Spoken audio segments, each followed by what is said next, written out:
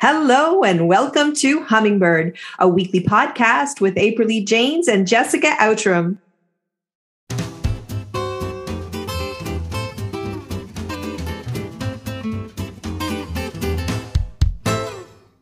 Hi, everyone. Today we continue our book study with Learning by Heart, Teachings to Free the Creative Spirit by Karita Kent and Jan Stewart. We've been talking about the energy of connect and create, and today we look at another big part of the creative process, tools and techniques. And this is where we really get into the craft of things. So far, we've been doing a lot of looking, noticing, playing, and here's where we get into the technique and what it is we're working toward. And we have a special guest here with us today. We have Marie Anderson. I'm so thrilled that she's here. Marie is a good friend of mine. She is my vocal teacher. She's also the conductor of the choir that I'm in, Safe Harbor. And she's the artistic director for a local music program here called SONG, Sounds of the Next Generation. And we're just so thrilled to have you here, Marie. Welcome. Well, thank you. Thanks for the invitation. I should also say that Marie is also a listener of Hummingbird. And so you may find listeners that, as you reach out and engage with us and we have these conversations off air, we think, hey, this sounds like a great idea. Let's connect on air and have these conversations. So as you know, we had Jennifer and Jenny last week. This week we have Marie. We have another guest coming next week. And our guests, a lot of them have been listeners. So we're so thrilled. Okay, so let's jump into things and just check in and see how everybody's doing, how your week was, what's new. April, how are you? Well, I'm here, even though I've been really quiet for a second. I had to close doors because of outside noises going around. And I wanted to say how pleased I am to have you here, Marie, this week as well, and get a chance to meet you. I've heard a lot about you from Jessica, and I'm looking forward to adding your voice to this conversation. So it's going to be fun, I know. My boy, what checking in this week? It's been an interesting week. I learned a whole lot this week, and Jessica knows last week she and I were having a little conversation before the podcast via text about how I was having difficulty getting back into my life because of the travel and the work and everything I had done, and I was feeling a little off my path. And she said, well, I hope you find your footing soon. And I ended the text message, walked outside the door, and I fell in the yard. I slipped off the path to my studio and fell. And I have been recovering from that all week. I pulled some muscles and things like that. And it really struck me. I had been considering doing some other things outside of my art.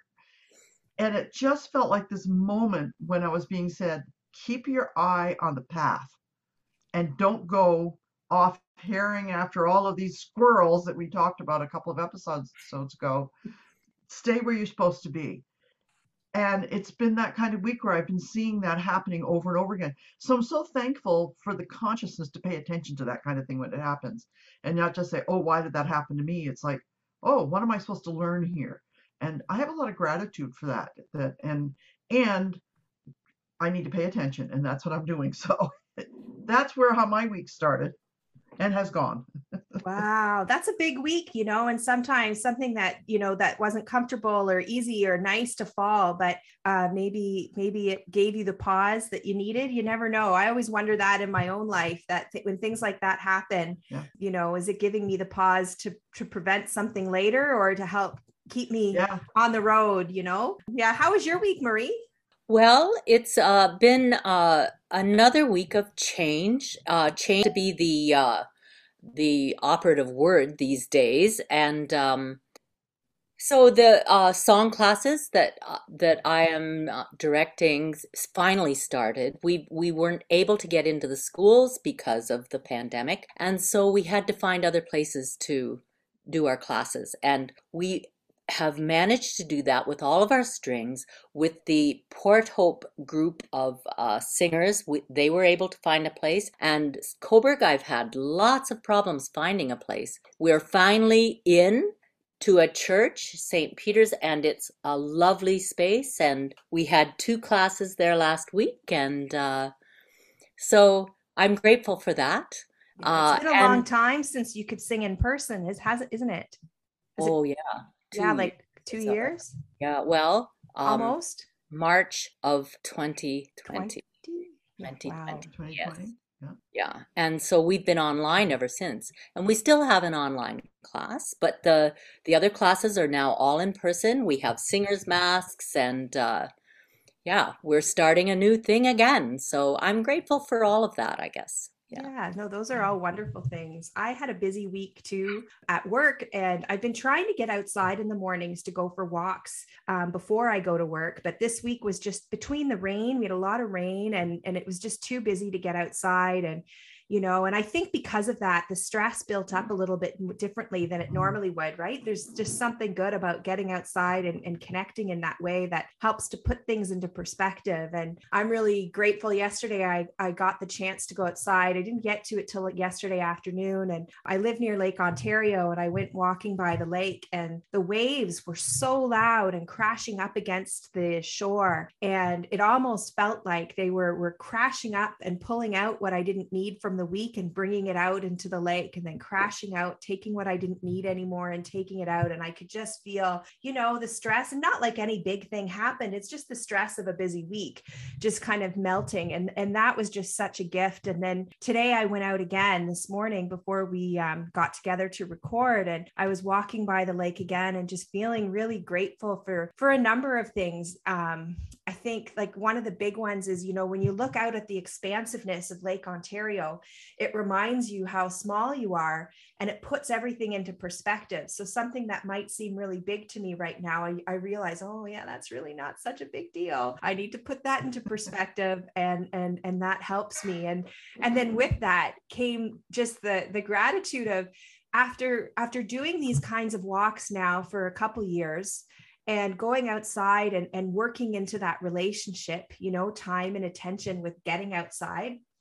I'm finding that I don't have to work so hard at it anymore. And I started thinking it's almost like when you meet a new friend, and at first you're working a little harder to kind of keep that friendship alive, and you're thinking, okay, what are we going to do next? What should we go here? And, oh, this person might really like this. And you've got a real thoughtfulness to how you carry out your that time and attention. And I find now it's like having an old friend, and I just have to get there and make the time. And when I'm there, I get surprised every time. And it's like, that gathering with an old friend. So I'm just really, really happy for those moments. Yeah. I saw poetry everywhere this morning. It strikes me that this is a tool and technique that you've picked up and learned and adopted to help you stay centered in your life and find your poetry, right? It's something that has come by, I don't know what the word is, just like a natural progression that you've brought into your life. It's all connected, isn't it? It's the way that you be, like, I know grammatically that doesn't sound quite right, but it's not what you're doing. It's who you are. And I've been having that conversation lately, and, with this new job that I've started, and people have been asking me, oh, how's the new job? And I said, it's absolutely electrifying. Like it's incredible. And I think it's because the work is no longer something I'm doing. It's just, it's so tightly connected with who I am, so nicely aligned. And I've never had that experience before. And it's just wonderful. So my wish for all our listeners out there is that they keep putting one step ahead of the another, and keep looking that it is possible to find that work that aligns with that. And when you can, it's really quite wonderful. So yeah. And today you mentioned tools and techniques, April. We're jumping into our chapter today with our book study all about tools and techniques. And I think it's just so fitting that we have an expert here in Marie in music and choral singing, because I think it'll be really interesting to look at it through that lens, right? We're reading the book through the lens of an artist, and then thinking it through the lens of a writer as well. And then Marie's going to bring that lens of a musician here today. So I'm excited about that. Yeah. So when you started the book or the chapter on tools and techniques, what stood out for you? What were your first thoughts? Well, I've read the chapter 2 or 3 times, and it's interesting. What stood out to me is that everything at the very beginning of the chapter connects completely into music in exactly the same way I think that it would connect into into art work or anything else, actually any creative activity. And then when it got to the, how to use white glue and I I was thinking of you, Marie, on that part. well, there is chapter on that in music as well. Like there are specific things and a way to approach specific techniques that connect at the same time, And so I didn't spend a lot of time on that part. I went back and read and reread and made some notes on the first part of the Mhm. book. And I'm going to buy this book for some of my beautiful conductor friends because it's so clear what works and what is not so useful. So Mm. I loved that. Just breath play, like using breath play as opposed to using an art technique, Mhm. using your breath to Mhm. and finding ways to develop your skill. And Mhm. until that skill is developed, it's not as easy to find feeling and power in your voice, whether your voice is on a canvas or Mhm. whether it's actually your instrument. Your voice is your Mhm. instrument. And so that really relates to singing, especially well, in any case, but for me, pedagogy is a really important thing. It has always been very important. And it's been important in that if you practice the techniques for skill development, then you don't have to worry about them when you perform, when you go ahead and sing. Mhm. And that there it is, right there. And so that was really interesting to me. I loved reading about it in terms of art instead of singing. It's like going Yes. side by Interesting, because I was applying this to my art all week because I feel like I am at that point where I've got the skills, I've been working on them for a lot of years, and it really is time for me to trust that and move into the saying what it is I need to say. And I've been reading Annie Truitt's journals this week, and she was a sculptor, but she was a single mom, had children she had to raise on her own, as well as trying to fit her art into her life. And she said, artists have no choice but to express their lives. And when you have the skills, whether it's for your song or your art or your writing, now you have the tools to let yourself create that expression in a real authentic way without thinking about the structures that you're putting around it. It just becomes part of who you are. And that's what struck me this week. And you were going right along with that, Marie, when you were saying learn the skills and then just be there when you need them. Yeah, yes. and we found that when I was taking regular lessons, I would go to Marie's every Saturday morning for a few years, anyways, and she always would start her lesson with just the practice of a breathing technique or a singing technique, and then then I always need a little help learning the notes, but all of those pieces were separate from from singing the song. And then it would always amazed me how once those things were in place and she would somehow set the intention through the exercises we did around using the body, which was so similar to what this book is talking about in terms of that simplicity and tool selection and the making of tools. Like, Karita Kent and Jan Stewart are really saying, to make art, you have everything you need. You have a glue eraser. We don't need to go and buy all these fancy art tools to make stamps, to do printmaking. We even just can use our pen or our pencil and paper and words as art, and how it's all Mhm. right there. And I really feel like this just aligns beautifully, Marie, with the way that you approach teaching singing around how our body is that tool, and how when you practice and open up different parts of using your body in singing, how it changes the sound. And that we always would practice that separate from then letting go in the song. And then when we would do that, it always amazed me how the placement of the music would transfer, Yes. right? Yes. Yes. And you said it, like if you practice the skill, your autonomic nervous system takes over, like most of what we do is unconscious. So if we consciously practice how we want our body to feel, then when we go to a piece of music and look at the text and look at the notes and look at what the composer has asked for and set an intention, as opposed to saying, okay, I'm going to remember to open space in my throat and support low, and all of those things, they conflict with the actual creation of something elegant and beautiful. And so if we can remember what we have practiced, target practice, you just keep doing it over and over and over again for skill development, and then let that go.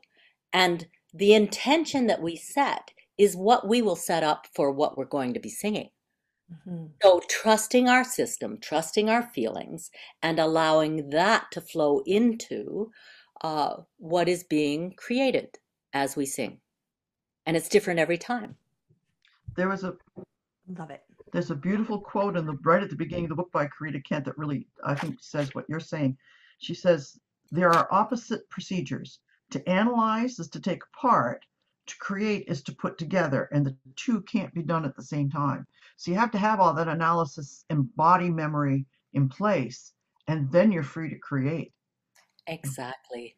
Yeah. I had a teacher maybe 25 years ago who had a big sign in her office that said, analysis is paralysis. Yeah. Yeah. Mm. Yeah. And the same can be said in writing, right? And when I think about all those years I spent as an English teacher and how much focus there is in a high school English class on that analysis and how little there is on the creating. And then I think about, how we're preparing kids for a world that we can't even imagine what it'll be like. Think of how much it's changed even in the last few years, and how important that creativity is and how important it is to practice that. And not to say like the analysis and the critical thinking is important, but I would think that they're equally important, that giving that opportunity to put things together and to create. And I always wonder, what got lost along the way in the education system? Because I find a lot of the work we're talking about in Hummingbird is undoing some of the work that the education system did around, creativity and some of the harm that it's caused, right? Like, and that's just been going on for generations. And so what is it that's happened? And I wonder if it's that discomfort that can come with creativity that, there's a comfort in analysis that you don't have in creativity. You can feel a little bit like you're in a labyrinth when you're creating, whereas when you're in analysis, it's more you're walking that straight line from here to there. You've got your destination on track. One of the quotes that I had out that stood out for me, in addition to the one that April shared, is she says, the more tools and techniques you have, the broader will be your making vocabulary. And I love that idea, whether it's writing music or art or dance, the more tools and techniques. So she does emphasize the importance of the tools and techniques as much as she emphasizes that letting it go, so that when you're making, you've got this vocabulary you can draw on. Well, and a quote that I loved that she had is, a ruthless attachment to quality without sentimentality. True feeling and power will be there instead. So you do the work and then you let it go and allow yourself to fly into the colors and the sound and the experience of the words if you're singing, and what the composer has put together. If you're singing this song, there must be something about it that touches you, and allow all of that to be at the forefront and trust that the technique is there for you. And then it feels effortless, doesn't it? Yes. And I remember you even asking me, about the feeling of the sound in the body. It literally feels like I'm doing nothing, and yet there's so much happening. I've been finding that with the painting, the watercolor, because I'm learning oil painting now. And I really struggled with getting myself to get in there and use them because they were so unfamiliar to me. There was that sense of having to learn technique and things. And it's a different body sensation than when I go to do my watercolors, which I've been doing for years. And I know what the tools are going to do, and I know what the colors will do, and so that just comes to me. I don't have to do so much analyzing as we talked about, but with oil paint, I got to think right down to like, do I clean these brushes? Now that I've made this mess, how do I clean these brushes? And it's all brand new, and it's a different tension in the body versus relaxing and just creating with the other colors. So when you talk about the body and also how do I want to feel, I remember we talked a couple of episodes ago, Jessica, about the question is, what do I want to say today? What is it I want to express today? And I don't care how you're doing it, poetry, words, or singing, it's the same question, right? What do I want to express today? And that the feeling is part of the technique. Yes. Yeah. And your own lived But trusting the experience technique. into that, right? Goes into that technique. And at work, we've been talking a lot about the differences between appropriation and appreciation, because we're finding that often when teachers are teaching art, a common practice is they take an artist that they want to study and then have the kids replicate that artist's work. And I think that's a common practice in art making.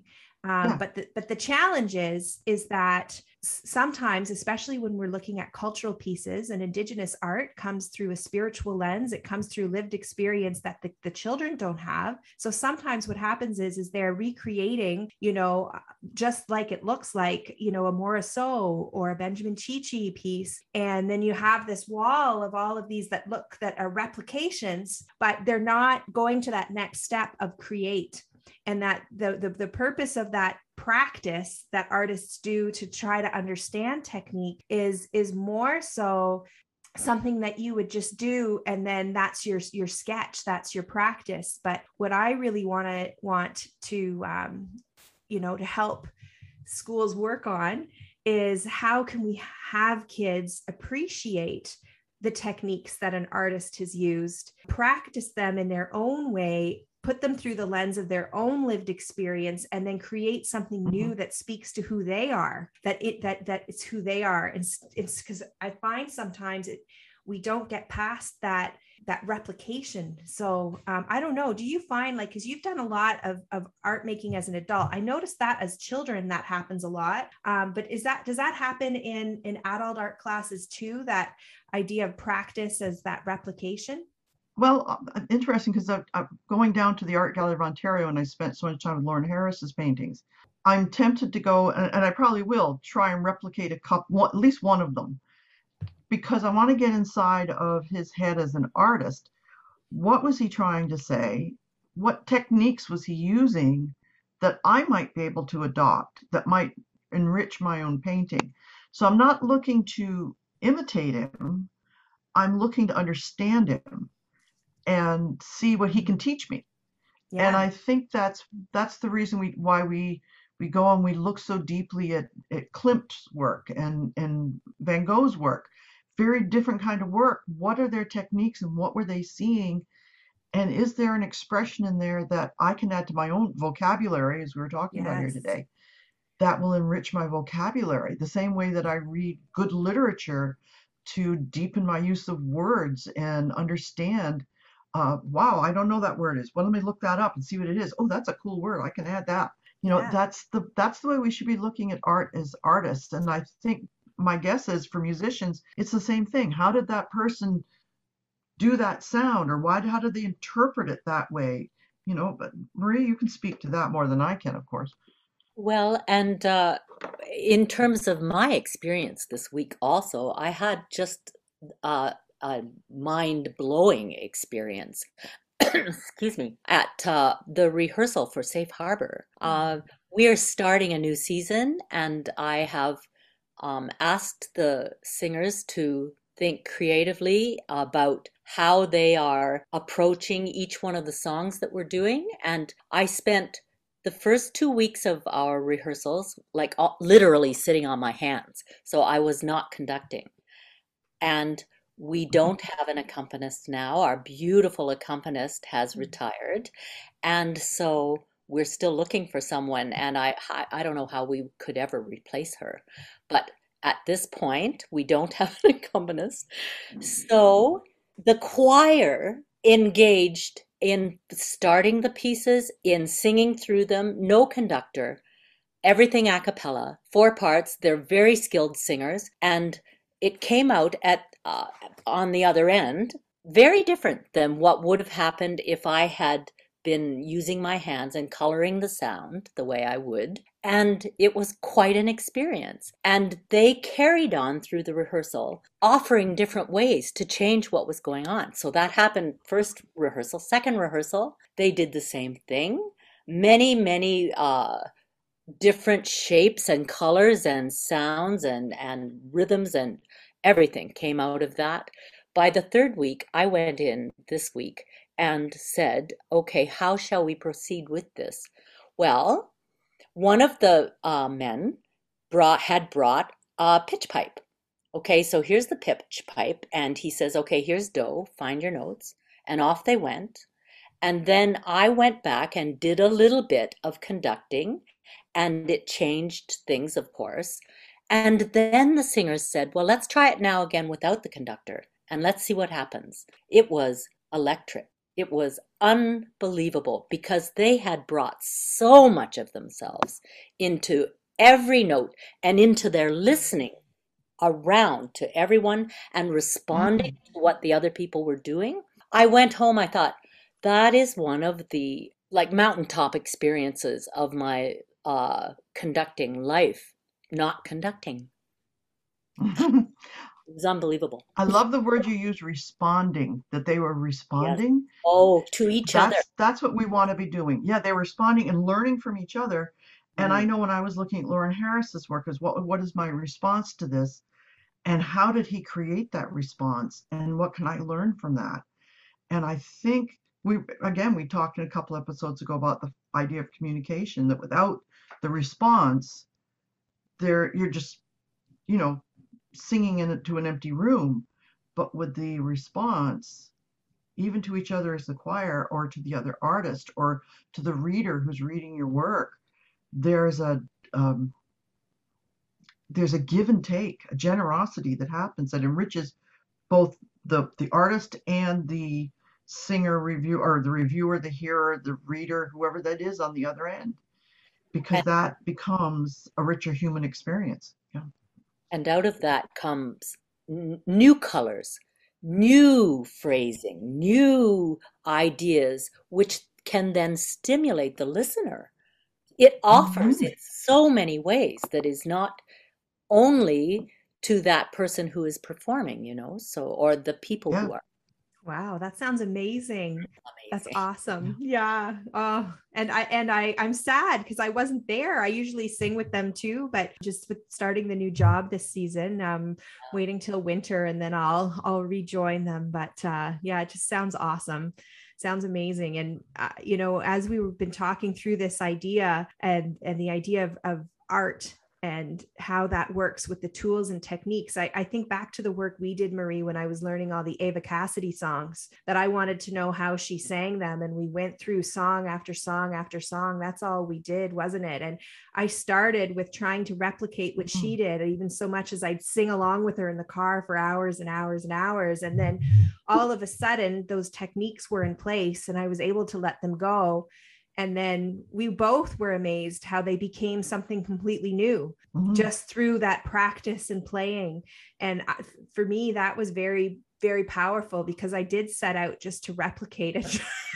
I did, but then I wanted to internalize it. And then it was through all of that. And then through my own lived experience. And I love the word that you use, color, that my own lived experience then started to color the sound and the way this phrasing was coming out. And they're not quite the same anymore. So when I sing one of her cover songs, they're influenced by and inspired by her, but they are truly colored by my own lived experience. And we found that every time we did it, it came out differently. Every single time we didn't know quite what would happen because of that way of of the song just moving through wherever the two of us were in that moment. And what I loved was we were so in tune because you would accompany me through those pieces that we were both kind of listening to each other and working off of each other in a way that the recorded background tracks, you just couldn't get that same letting go experience because you were trying too hard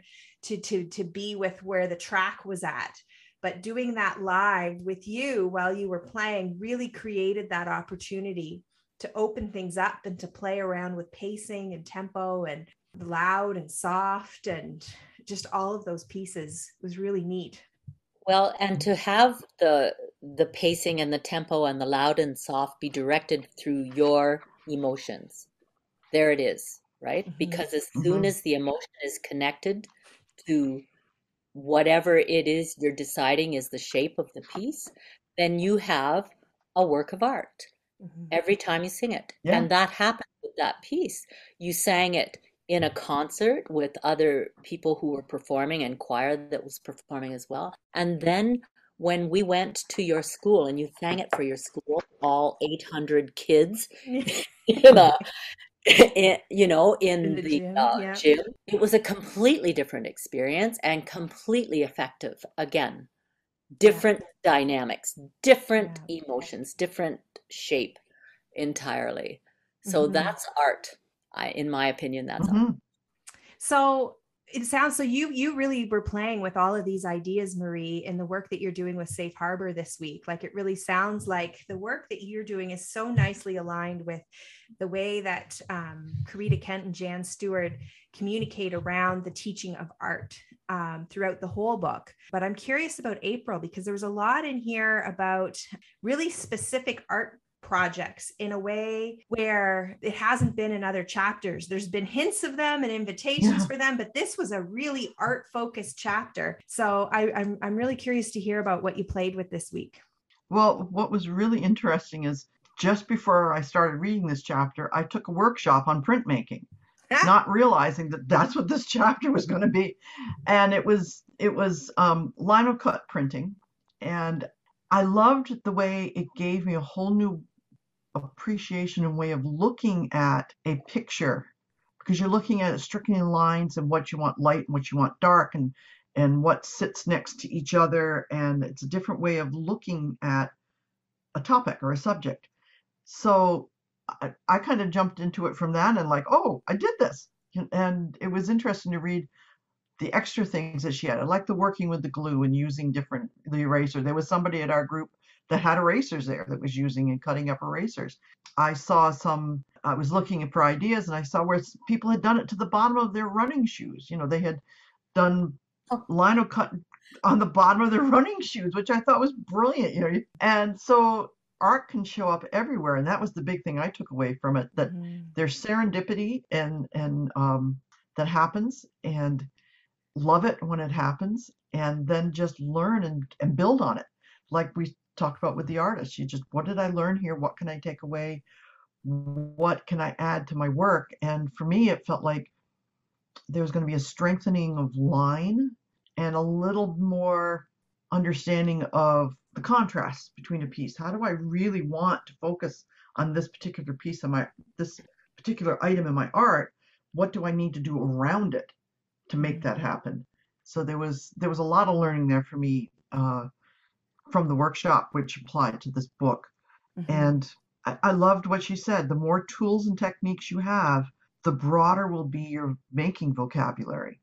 And that's what I feel like happened to me with the lino cut workshop. Suddenly I had a little more vocabulary to play with in my my everyday art, the stuff that I do out in the studio most days. Well, I love the pictures you posted of that too on social media. It just looked so interesting. And you what I love about you, April, is that you're not just in one place in the arts. You've really got this approach of all of these different forms and styles, and your vocabulary just continues to grow. You're making vocabulary after week after week, and it's just really, really exciting. I kept playing with go ahead. I was going to say, I think it's kind of like the written word for you, Jessica. It's this is what I want to say now. Is it going to be said better in prose or poetry? And I choose the tool that I want to use to bring it out. And sometimes I'll do it in two different ones to see which one has more clarity. Mm-hmm. Yeah, no, makes a lot of sense. Well, I kept playing with the same exercise from last week. I really enjoyed putting that paper together to try and create a labyrinth with it. I know she says maze in the book, and I'm teaching a labyrinth workshop to a couple different organizations over the next month. And I'm really excited about that. And they're both in person. So when I originally designed my labyrinth workshop, it was online. And so I was continuing to think about how could I use this paper in this way to really have the adults in the workshop open up and play and see and really have that immersive experience through using that. So I was excited about that. And then the other thing I played with is really last week, just after we did our recording, I facilitated a workshop on birds. And it was like a creativity chat on birds through art and writing. And when I was doing the planning for that, because we're so deeply immersed in this book, like I think we're past the halfway. Yeah, we're well past the halfway point. We're into the final couple chapters. And I'm seeing it influence other things that I'm doing. So instead of being all up in my head with the pedagogy around what I wanted to plan and what the outcomes were, I let go of thinking about learning outcomes and instead focused to just responding and how I could build up these opportunities to be responsive. And so I've used some of the ideas that she had in the workshop. So for example, one of them was I took pictures of birds and then randomly attached quotations to them. And then I had about 30 of them. And then I asked the participants to just choose a number, and then we would randomly enter into one, see where that took us. And it's hard to explain, just to explain it. It really was an experience, but the results were really quite fascinating, and it was like magical. And for me, I had a huge moment of insight. There was one example that we read about that was about and this just happened right before the workshop. I happened to find a book. It's still sitting next to me, actually, this bedside book of birds. Since last week, I got to tidy up my desk. But I opened it up to just a random page, and there was this there's a picture of a turkey vulture, and I seem to just see them everywhere that I go. And then there was a little reading by Thomas Merton on Zen and the Birds of Appetite that I read, and somehow that colored the whole workshop. And it was just, again, this idea of connect and create. And my big insight is I need to, with anything that I do, whether it's a book I'm writing, a poem, a workshop, I need to stop defining what the victory is and defining what the outcome will be. And that's a huge mental shift from what we're taught in every, teaching program to just setting out on the journey and allowing the victory to reveal itself to me. Like it was huge. It really stuck with me. You're going to love this quote. I actually underlined it and put it in my notes in my phone. It's from Annie Truitt's book, Daybook. And it says, for me, this process is mysterious. It's like not knowing where you're going, but knowing how to get there. And that just seems, it just goes right along with what you said. Love it. You don't know where you're going, but you know how to get there. In terms of what you do, Jessica, and I've been part of many of your creative workshops. I try to attend every one I can because they're unique. Each one is unique.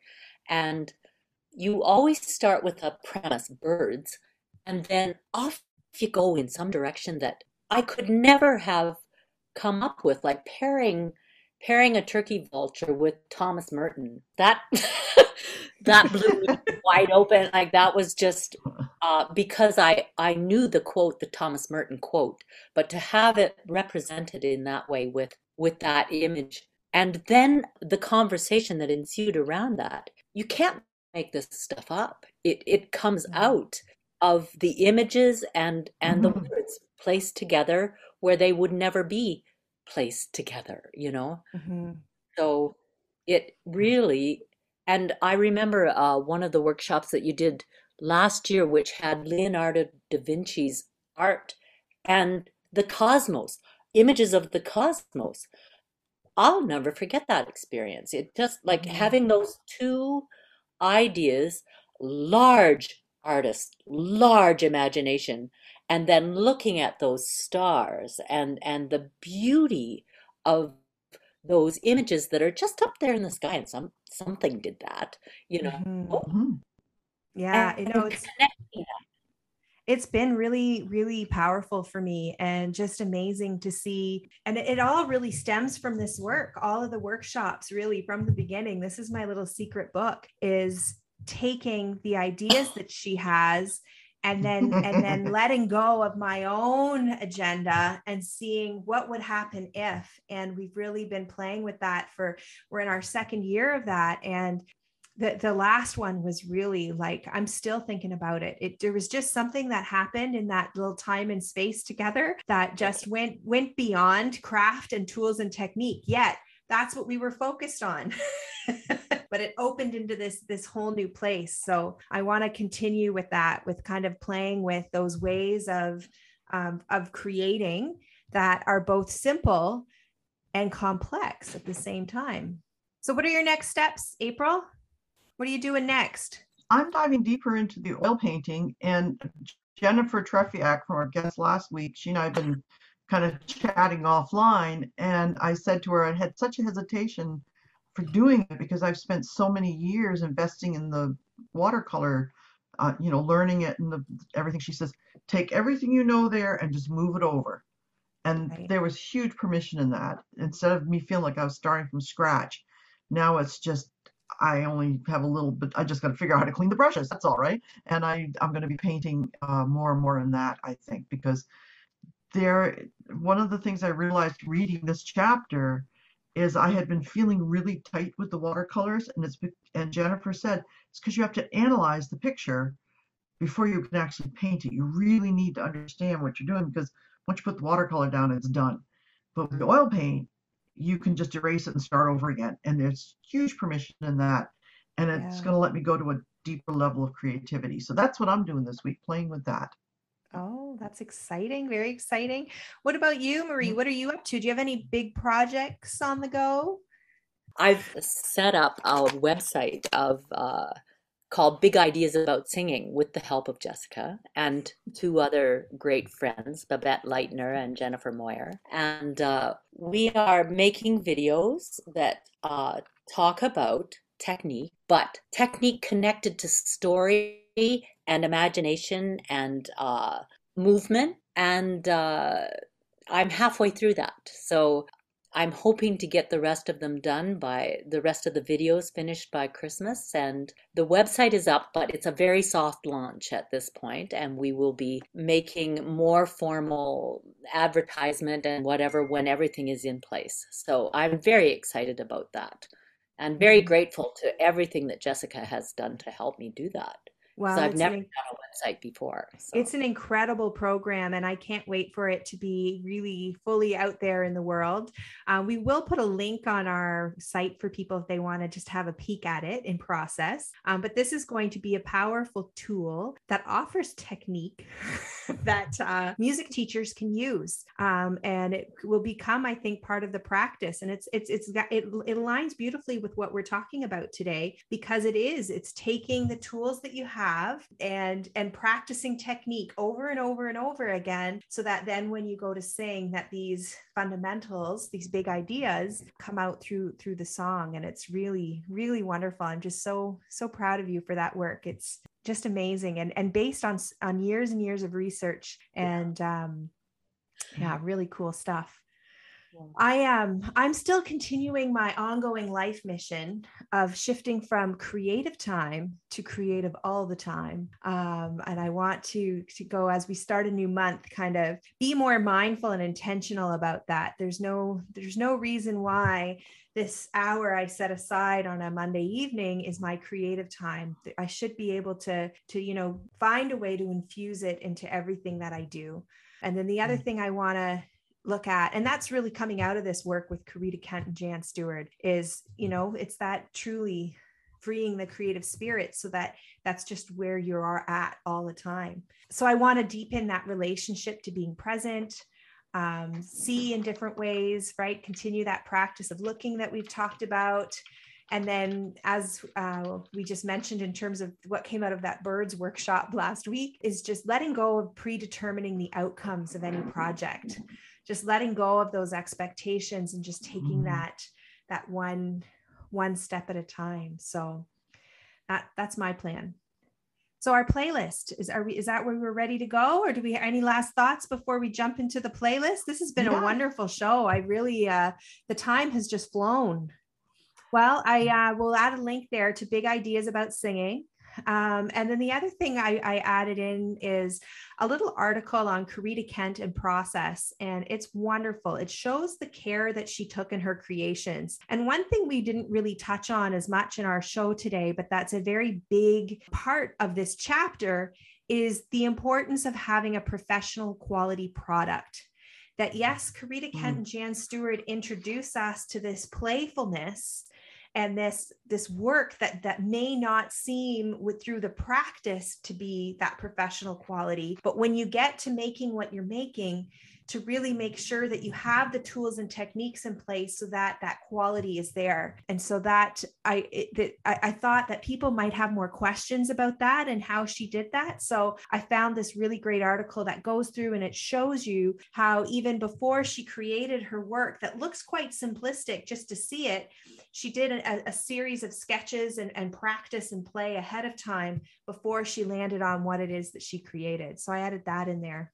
I'm actually expanding in another area myself. I'm going back to a first love, which was writing.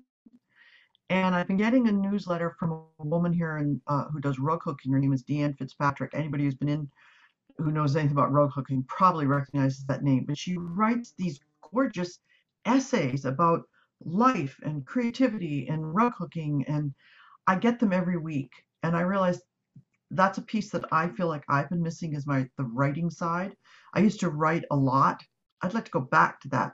So I'm going to have what I call my newsletter, which I've just started to reach out into, and I have a link to it that I'm going to add if anybody would like to get it. And that's my dream, is to begin to write those essays again about life in Nova Scotia and making art and just living, and the things that I learn along the way as I go. So if anybody's interested, we're going to put a link to that out there too.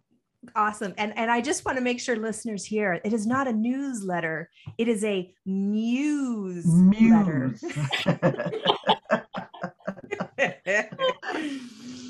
Awesome. Great. Well, and then our next episode, we're going to continue with the book study. Do you know that by the time we're done this book, we'll have done 10 episodes dedicated to this book. And I feel we've barely scratched the surface on it.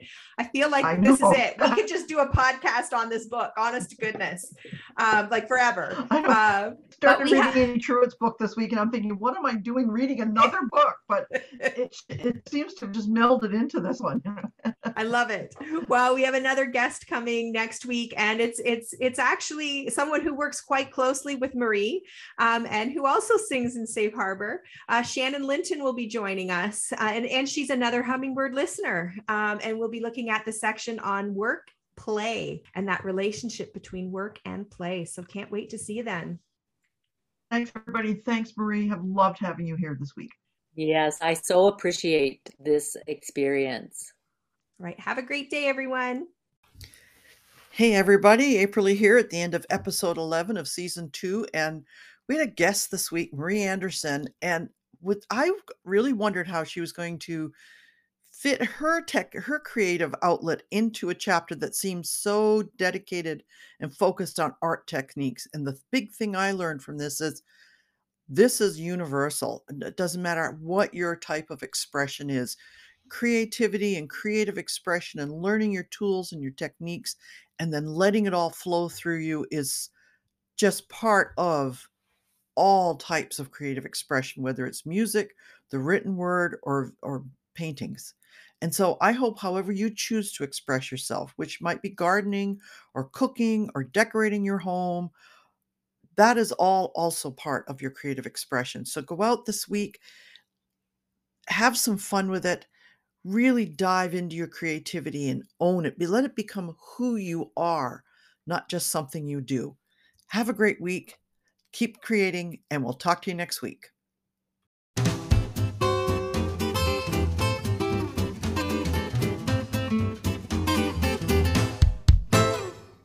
You can find more podcast episodes and today's playlist at thehummingbird.podcast.com. And you can learn more about our creative work at our individual websites. So you can learn more about me, Jessica, at sunshineinAjar.com, and more about April at aprillyjanes.com, APRILLEJAN as in November, ES.com. If you have any hummingbird questions for us to explore, we invite you to let us know at thehummingbird.podcast.com.